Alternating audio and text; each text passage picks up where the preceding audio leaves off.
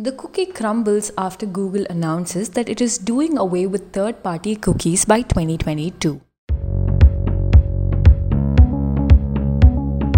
Hi and welcome to News Explained. This is your host Akshay Chandrasekharan, and today we're going to be talking about living in a cookie-less world very soon and what it means for all of us. This is seen as a response to the company facing heat from many governments raising privacy concerns. But this is profoundly changing the way the web works. Here is how.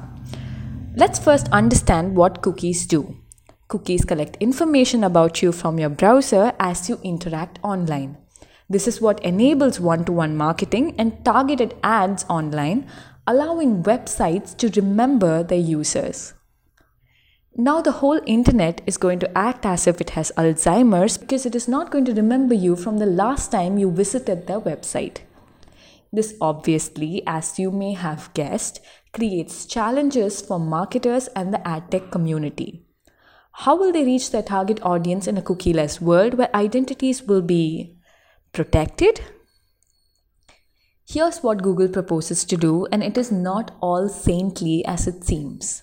Instead of cookie tracking, Google now puts users into groups or cohorts based on common interests and shares this information about the larger group for advertising. What irks many though is Google will continue to use powerful information about individuals to run ads on its own services. So no other company except Google can link your online behavior to your identity, making its first-party data so much more valuable. The company doesn't appear to be worried that its business model is getting threatened as well. Marketers have been bracing for this moment for years and have already developed alternative to cookies, albeit with less specifics about each individual. So clearly there's a long way to go before we set up policies that truly protect our privacy online. Thank you. Tune in for more podcasts.